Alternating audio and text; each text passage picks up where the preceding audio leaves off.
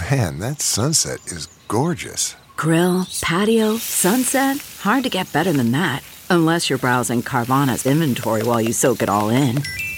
Oh, burger time. So sit back, get comfortable. Carvana's got thousands of cars under $20,000 just waiting for you. I could stay here forever. Carvana, where car buying meets comfort meets convenience. Download the app or visit Carvana.com today.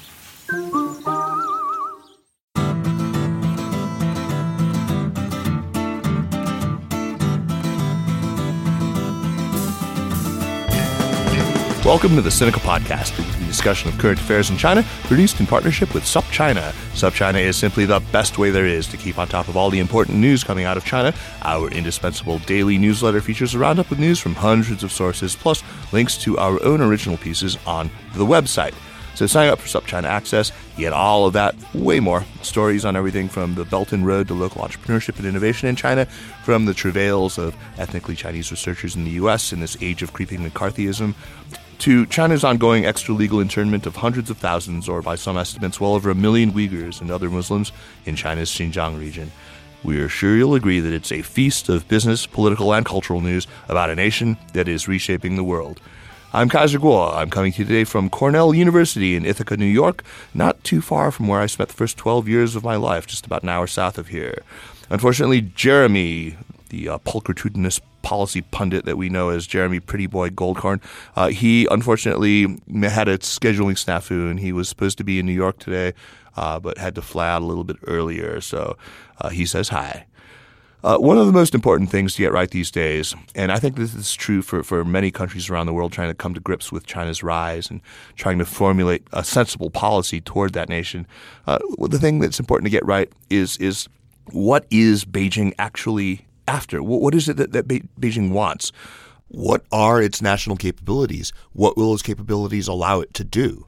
We want to overstate neither China's ability to be a disruptive actor nor its intention to disrupt. And at the same time, we don't want to understate these things either. It's very difficult, of course, for many people to right-size the risks that China presents. And as a result, we're seeing real debates, not just here in the U.S., but also in Australia, in New Zealand, in various European countries, in African capitals, and really anywhere else in the world that China touches, about how to respond to China. In recent years, somebody whose writings I've always found to be clear-eyed, grounded, and free of any undue alarmism is Jessica Chen Weiss. Jessica is associate professor in government at Cornell University, author of a book on Chinese nationalism called Powerful Patriots, Nationalist Protest in China's Foreign Relations, which I am ashamed to say I have not yet read, but I am eager to. And I'm eager to hear more about it today, and we can today because she is our guest, a long overdue guest. So welcome to Sinica. Thanks so much, Kaiser. It's great to be here. Jessica, in case you don't know, if you want to read some of her great stuff, it's on The Monkey Cage, where she's an editor at the Washington Post, and she's been writing quite a bit, including recent pieces in foreign affairs recently, and that's where we probably want to start today. But I want to ask you first, Jessica, something has evidently lit a fire with you so that you've been especially prolific of late, writing not just, like I said, in academic journals, but also toward more popular audiences as well. What explains this very laudable burst of energy that's come out of you recently?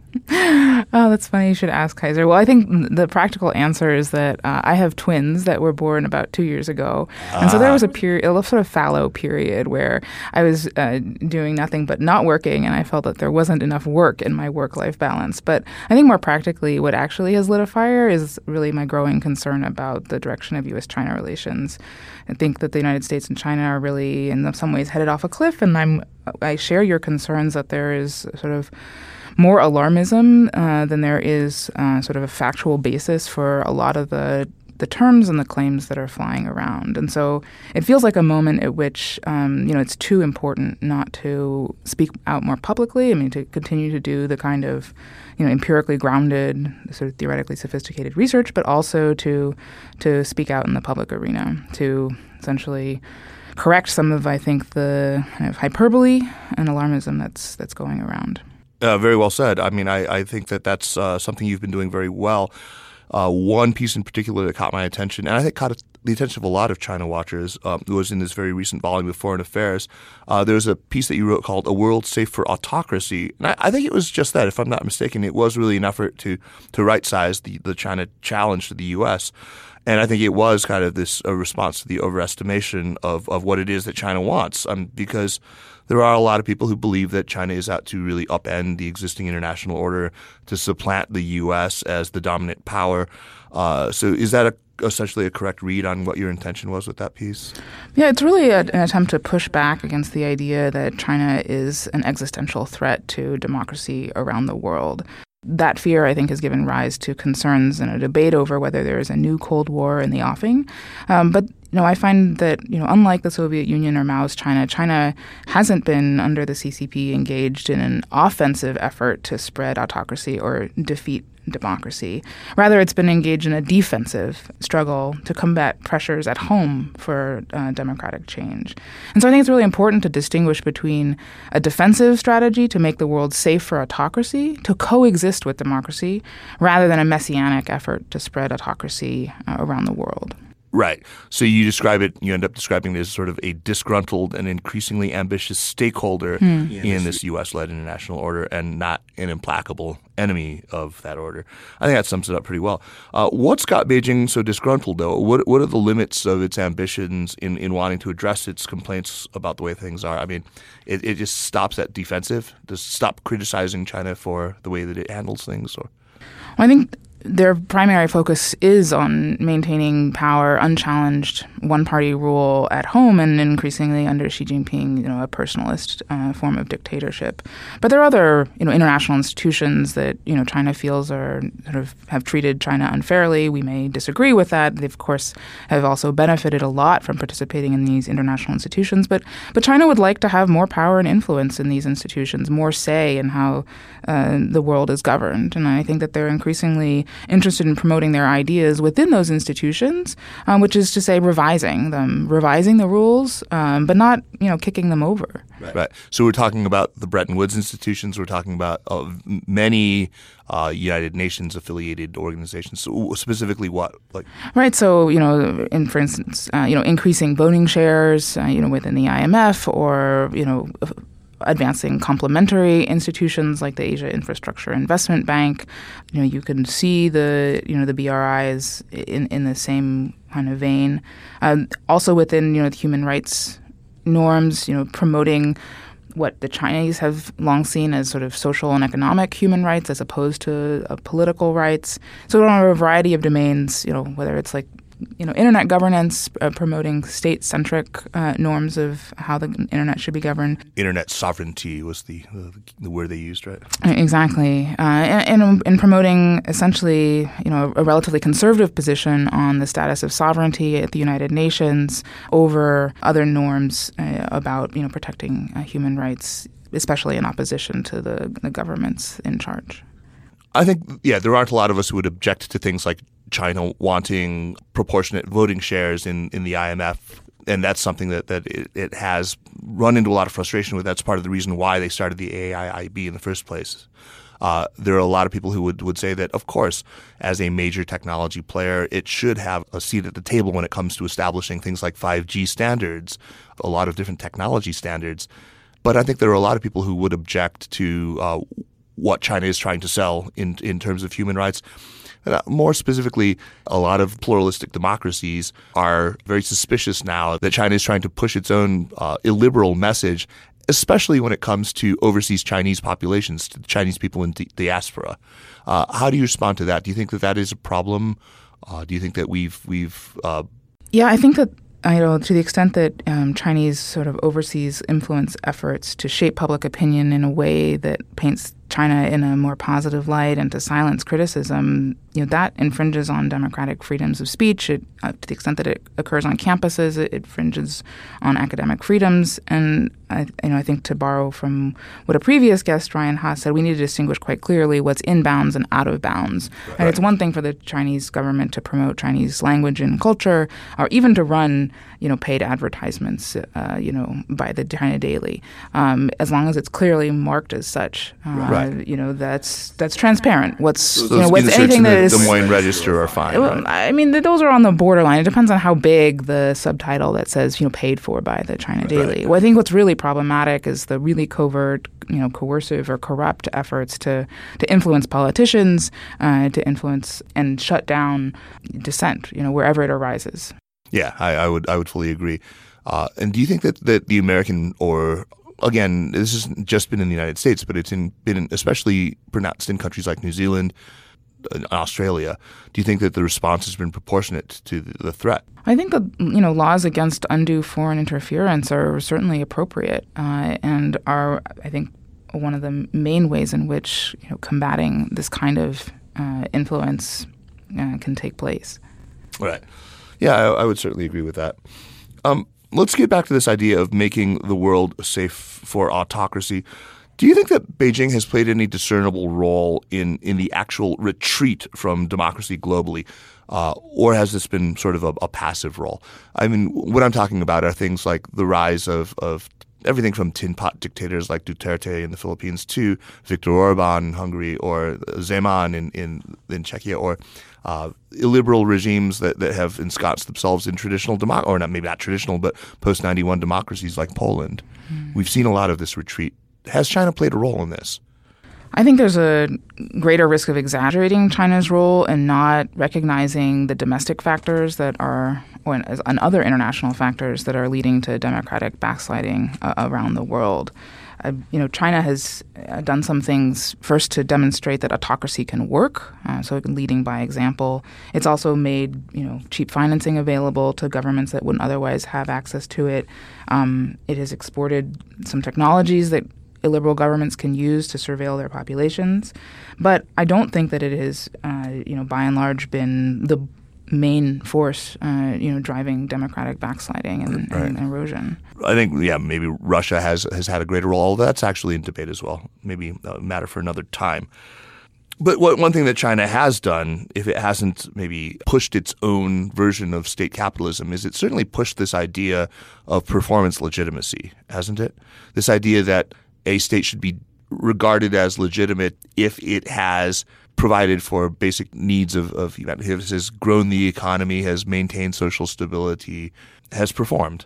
Right, as I said before, I think that China has long promoted a version of human rights that was grounded in the sort of social and economic prosperity of the people. It has not taken a particular stance on what type of government is best suited for all countries around the world. In this way, China is has also promoted a certain sense of exceptionalism and referred to the unique history and path that China has been on, and has been reluctant to say that other countries, in fact, has explicitly denied that other countries should copy or import China's model. Right. It's been all pull and no push when it comes to these other countries who do want to import it.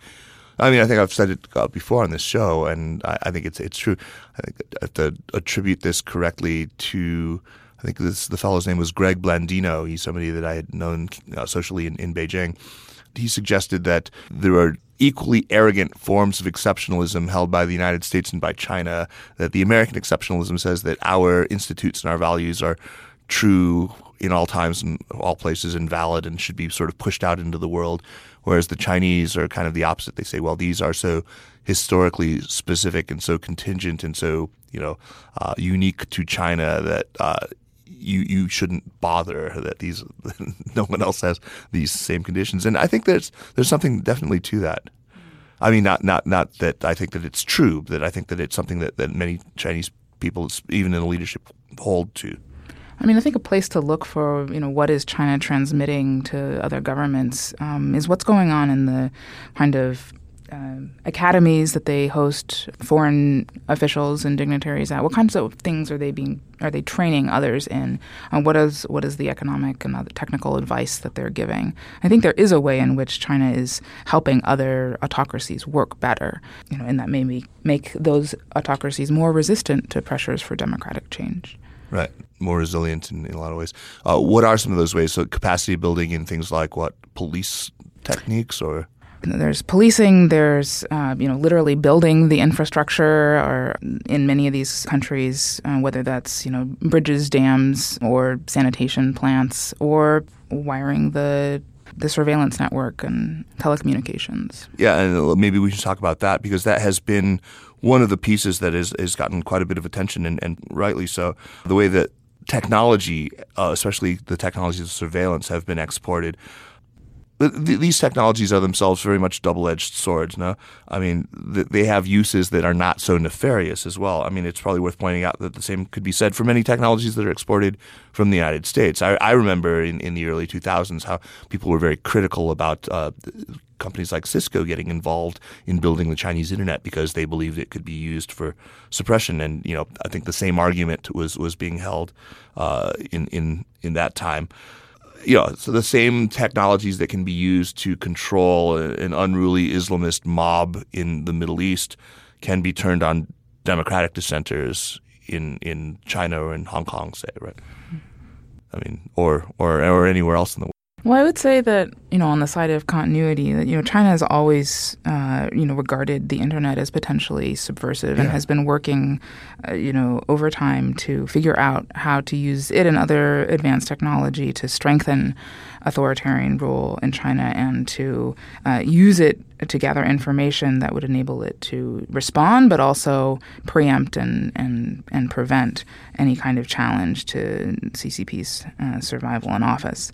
And it seems like they've, turned the tide a bit on that in terms of figuring out how to use technology to better control society. And one of the real concerns is that they're now using the fruits of that knowledge to help others and perhaps leapfrog some of the challenges that they faced. Again, is this more push or is this more pull? There, I think we need a whole lot more research on the individual cases. The New York Times did this really interesting piece on Ecuador where they had access to the records of the system that the Chinese helped to build, but it was really under the new government that they invited the New York Times in trying to turn back some of the previous Ecuadorian regime's kind of autocratic excesses. So this here is a fascinating case study that we look further into. Why was it built? And this is just one case. What about many of the countries in Africa that have similarly adopted Chinese technology? Why did they import this technology? What were the alternative sources that they considered? Ultimately, what were the political effects of this technology? What if they hadn't adopted it? What was the counterfactual? What would governance look like there instead? All these are questions that I haven't yet answered, or I hope I or others have the opportunity to do so, because graduate otherwise, students in the audience should be taking notes. Exactly. And these are all really rich areas for research and really important ones. In your piece on making the world safe for autocracy, you write that Beijing has projected a kind of parochial, ethnocentric brand of authoritarian nationalism. That vision, you write, may be intended to help preserve the CCP's domestic rule, but it is more likely to repel international audiences than attract them. I think it's pretty clear that that's been the case. But is your point then that we should just not worry? That we can just count on China's brand just finding no real purchase internationally and just let them go on doing what they're doing in full confidence that they're just going to mess it up, they're going to fail at it, that we'll just let them have all the rope they want and they'll dutifully hang themselves with it? Or what's the message here? Should we just not worry? No, I think that we should be worried, but we should be worried, really for our own sakes about the state of our democracy here at home, the state of the international system, and the state of our alliances. I think that pointing that out is really to say that China is not infallible, and the direction that it's headed in here, particularly in Xinjiang, as well as the growing repression throughout society, is really troubling, and it's not a good strategy for the Chinese leadership to be pursuing on its own terms, regardless of the growing competition between the United States and China. I certainly agree with you on that. I think that there's no way this ends well, no matter what China does at this point. But you talk in your piece about concerns over Xinjiang growing among the Organization of Islamic Cooperation. But just this last week, I don't know if you had a chance to see it, but there was a letter in support, essentially, of China's policies in Xinjiang that was signed by quite a number of countries, including a number of Islamic countries that had formerly been pretty critical of China for this. Does this suggest maybe that China's efforts to make the world safe for autocracy have maybe made more headway than you might have thought, and that maybe we should be more concerned about this? Because it does have humanitarian implications for things like the atrocity in Xinjiang. I think it reflects, unfortunately, the sad reality of power politics. And I don't think it has as much to do with the appeal of Chinese-style autocracy as it does China's material influence, right. And not wanting to, alienate Beijing on an issue that they deem, so core to their interests. Yeah, I think that's the ugly truth of it. Speaking of power politics, this idea of a clash of civilizations keeps coming up. Maybe a bit of background for those of you who don't remember. Maybe you can remind people about this unfortunate interview that Anne-Marie Slaughter, who was a former State Department Director of Policy Planning, did with the current occupant of that office at the State Department, with Kyron Skinner. What was it that she said there exactly? She was responding to in a Q&A session, she referred to China as sort of the first non-Caucasian civilization with a different ideology that the United States has had to encounter, which is, of course, wrong. Think Japan or, as far as ideology, Nazi Germany, the Soviet Union. And she didn't go quite so far as to call it a clash of civilizations. She just, but it's, bordered on that. And since then, she hasn't repeated that, and privately has, my understanding, has also distanced herself from those remarks as not ones that were really intended, I guess you could say, or well chosen, I guess. But, since then, John Bolton referenced elements of a clash of civilizations in remarks earlier this week. So the idea seems to still be kicking around, much to my chagrin, and that of others who think that this is really a really unfortunate, if not also dangerous, theory to be guiding U.S.-China relations. John Bolton is the least favorite of the Boltons. I mean, worse than Roose Bolton or Ramsey Bolton or even Michael Bolton. That's pretty hard to beat. But John Bolton's reference to this formulation by Samuel Huntington, what exactly is wrong with it? What is it that you find so objectionable to this idea? And just to sort of give a quick summary of it, he imagines this world that's divided into 5 or 7 different sort of civilizational spheres, and he sees sort of a kind of Russo-Islamic world where Russia sort of has dominance of the Middle East, and a Euro-African world, and a Confucian world where somehow China and Japan are in the same camp. I'm not sure how that works out. Right, exactly. I think that basically ignores geopolitical realities, that these constructed civilizations are not necessarily sort of internally homogeneous, and they don't have the so-called bloody borders that Huntington, sort of is, this clash of civilizations is sort of most closely associated with. Right. I think fundamentally it borders on being kind of a racial theory of, two societies, of course, ignoring that the United States is not predominantly white, or not for long, right? Or it shouldn't be defined as a white civilization confronting a homogeneously Chinese civilization. Ironically, it wasn't even a white person who brought this up. The State Department, Kyron Skinner, is African American, which is. Yeah, I'm curious though. I suspect that there are plenty of people who in China who would read this or hear about this and would accept this idea that the United States and China somehow do represent 2 separate civilizational states that are kind of at odds with one another. You have a lot of interlocutors. I think, unfortunately, maybe their thinking isn't very sophisticated about this, but I think a lot of them would accept that idea. And even Xi Jinping at a conference on a dialogue between Asian civilizations said that there are these different civilizations and they should all basically get along in harmony. And so, but what does that mean? It's again, at the same time as you're promoting kind of harmony among civilizations, they're forcibly detaining as many as 1 million or more of their own ethnic Uyghur minority and trying to stamp out the sort of the unique cultural expression of that identity. So, I think it's kind of a non-starter as far as an analytical lens, and I think it's potentially very dangerous, particularly as we are concerned about indiscriminate profiling of ethnically Asian and Chinese Americans here in the United States. Right. That's probably the most pernicious aspect of that language.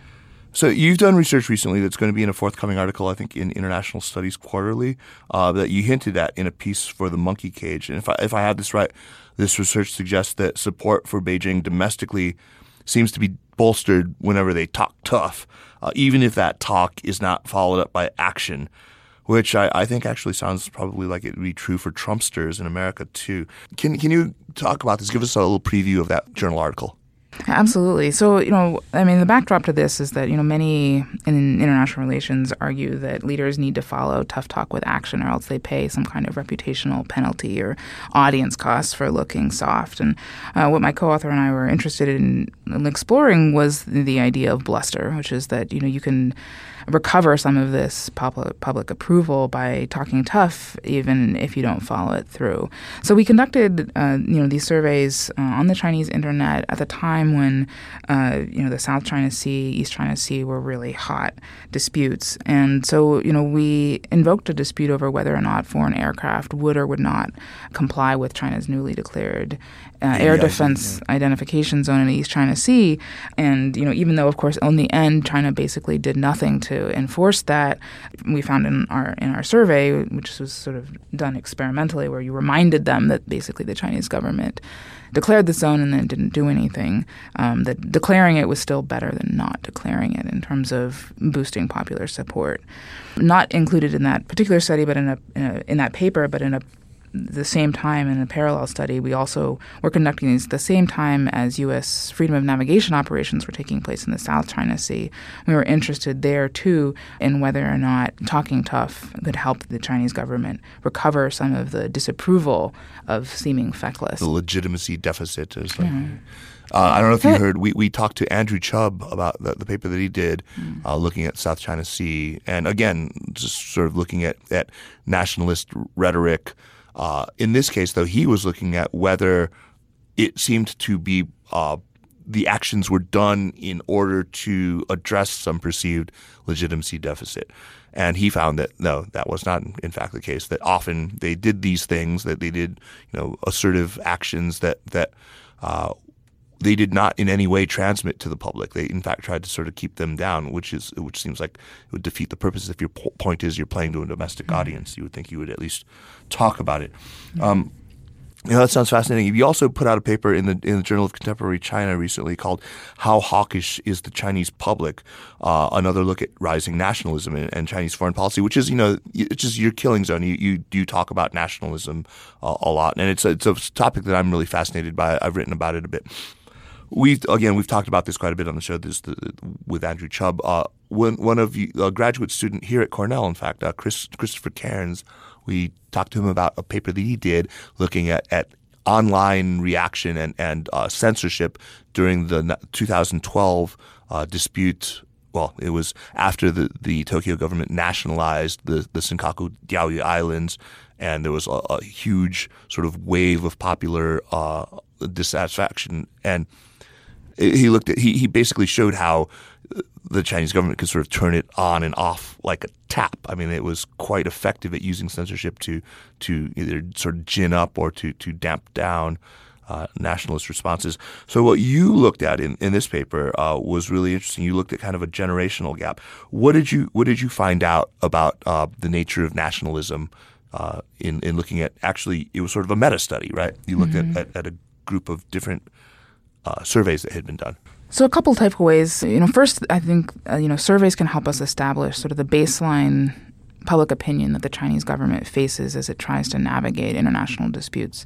I agree with Chris Cairns and with Andrew Chubb that the government has a lot of leeway to maneuver vis-a-vis public opinion. That's part of what my article in International Studies Quarterly shows, is that rhetoric can obviously shape public opinion, right. And it's important to document that. But they still face costs for doing so.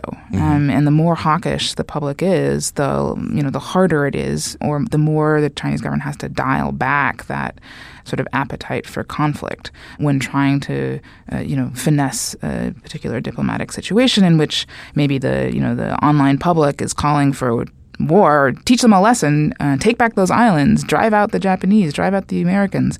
And that's not going to be sort of there's no winning scenario there, right, from a sort of a military standpoint at this point in time. So how does the Chinese government sort of walk that tightrope?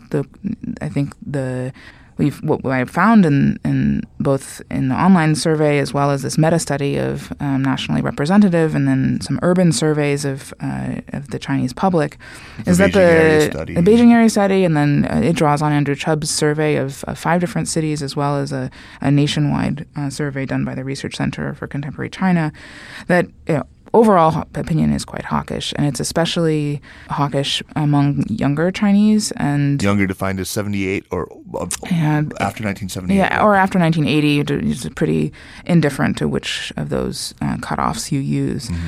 And I can't say after the post-90s generation, there's just not enough data in those surveys to evaluate if they are more or less. But looking pre-post 1978, pre-post 1980, the younger generation on many questions tends to be more hawkish, as does the sort of the online population, and then the sample of elites that the Research Center on Contemporary China was able to reach. Suggests across a range of issues that the public is pretty resolved, including endorsing sending the troops, investing more in the military, viewing the U.S. military presence in East Asia as a threat. And, there might be declining perceptions of sort of China being a superior country to all others. These other measures of national identity might suggest sort of reasons for optimism, but on questions about foreign policy preferences and attitudes, this measure of hawkishness, I think it's far too early to conclude that, attitudes there are soft. Connected to the other paper then for me, if bluster works, that it doesn't need to be followed by action, are these increasingly hawkish younger people also sort of assuaged by just mere bluster? I mean, that suggests to me that the cost incurred by non-action isn't so high after all. I don't know if it rises in proportion to the sort of expressed hawkishness or not. I guess I'm not sure if you have thoughts on that. Right, and it could also be a time-limited strategy that, if you need to bluster your way out of every crisis scenario, how does that change the baseline opinion? And this was something that I found in, interviewing nationalist activists, is that they also become very, very cynical about the Chinese government's manipulation of popular sentiment in these crises. So over time, you could have a more hawkish and more disaffected, as in unhappy with the Chinese government population, which would be a real tinderbox for not just the CCP, but also the world. Worried about letting someone else pick out the perfect avocado for your perfect impress-them-on-the-third-date guacamole? Well, good thing Instacart shoppers are as picky as you are. They find ripe avocados like it's their guac on the line. They are milk expiration date detectives. They bag eggs like the 12 precious pieces of cargo they are. So let Instacart shoppers overthink your groceries so that you can overthink what you'll wear on that third date. Download the Instacart app today to get free delivery on your first 3 orders, while supplies last. Minimum $10 per order. Additional terms apply. A couple of years ago, I wrote a piece where I looked at I had just read a whole bunch of stuff about Hindutva. I had read a lot of stuff about Russian nationalism. I'd read this really great book by Charles Clover, and I had just talked to him. I'd read a book called Age of Anger by Pankaj Mishra, which looked at a lot of sort of nationalisms around the world. And after reading that, I came away thinking, you know what? I am not so worried about Chinese nationalism. I felt like Chinese nationalism was just sort of a garden variety reactive nationalism that, people were sort of sore-headed about things that were receding into an ever more distant past, that it was quickly being sort of addressed by a better and better economic reality in the present, that it no longer had to feel, the sting of humiliation. It didn't have that kind of lash of recency anymore. And I felt also, importantly, that it didn't have a religious core around which to cohere, unlike Hindu nationalism or unlike Russian nationalism, where you have orthodoxy. And we've been talking about rising nationalism for as long as I've been looking at China, 35 years or whatever. It's, has it really, what has it risen to? I still don't know that it's something we should lose that much sleep over. I mean, I find it often to be quite the paper tiger, that it the same people who will, work up a huge head of steam about nationalism are really eager to, apply to American universities, or it's just it just rings hollow to me still. I think it is important to put it in that perspective as we are concerned about, what's the scope of Beijing's ambitions, whether that's, the Chinese public or the Chinese leadership thinking about Chinese nationalism in the context of other nationalisms, especially nationalisms that have been far more disruptive and radical in the world, that have had a far more expansive character or messianic character. I think, obviously, I don't think that Chinese nationalism is particularly, I think it is not benign, but it is also not bent on, I think, the destruction of other societies or, what's the death toll of Chinese nationalism? And I mean, what is the recent death toll that we can chalk straight up to, Chinese nationalists? Well, I mean, I think we need to look in Xinjiang for that. Yeah, Xinjiang counts. And Xinjiang and Tibet. Yeah. I think it's within China's borders that we need to be most concerned. And Tibet would count. And then I think Hong Kong and Taiwan, and of course the uninhabited, shoals and islands in the South China Sea. Again, death tolls are low, though. Right, agreed. So, I think Taiwan and Hong Kong are the main places that we would be concerned, are concerned about the costs of Chinese nationalism. But, I don't, unlike previous rising powers that had been, fueled by kind of a revanchist nationalism, I think that the real problem for Beijing about this nationalist basis of its domestic political myth-making is that they're pretty tone-deaf to others' concerns. Yeah. Right? Yeah. There's a lot of victimization, a lot of, I've been the victim. I'm not going to hear anything about your hurt feelings. So in that sense, I think they face real challenges reassuring others or seeing that others feel a genuine threat from what China has done. Their inability to listen to us try to frame Tibet or Xinjiang in a colonial context, it comes from the same victim. It's like, no, colonialism, we're the victims of colonialism. We couldn't possibly be perpetrators of that. Exactly. Yeah. Fascinating stuff. I would love to have you back on to just talk specifically about this topic of Chinese nationalism at some point. But in the meantime, tell people where they can find your writing.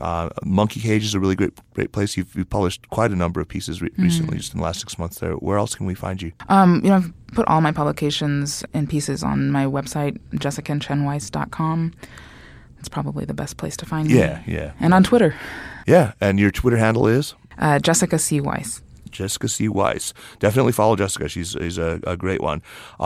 It's just been great having you on the show. Really great that we could take the time to do this.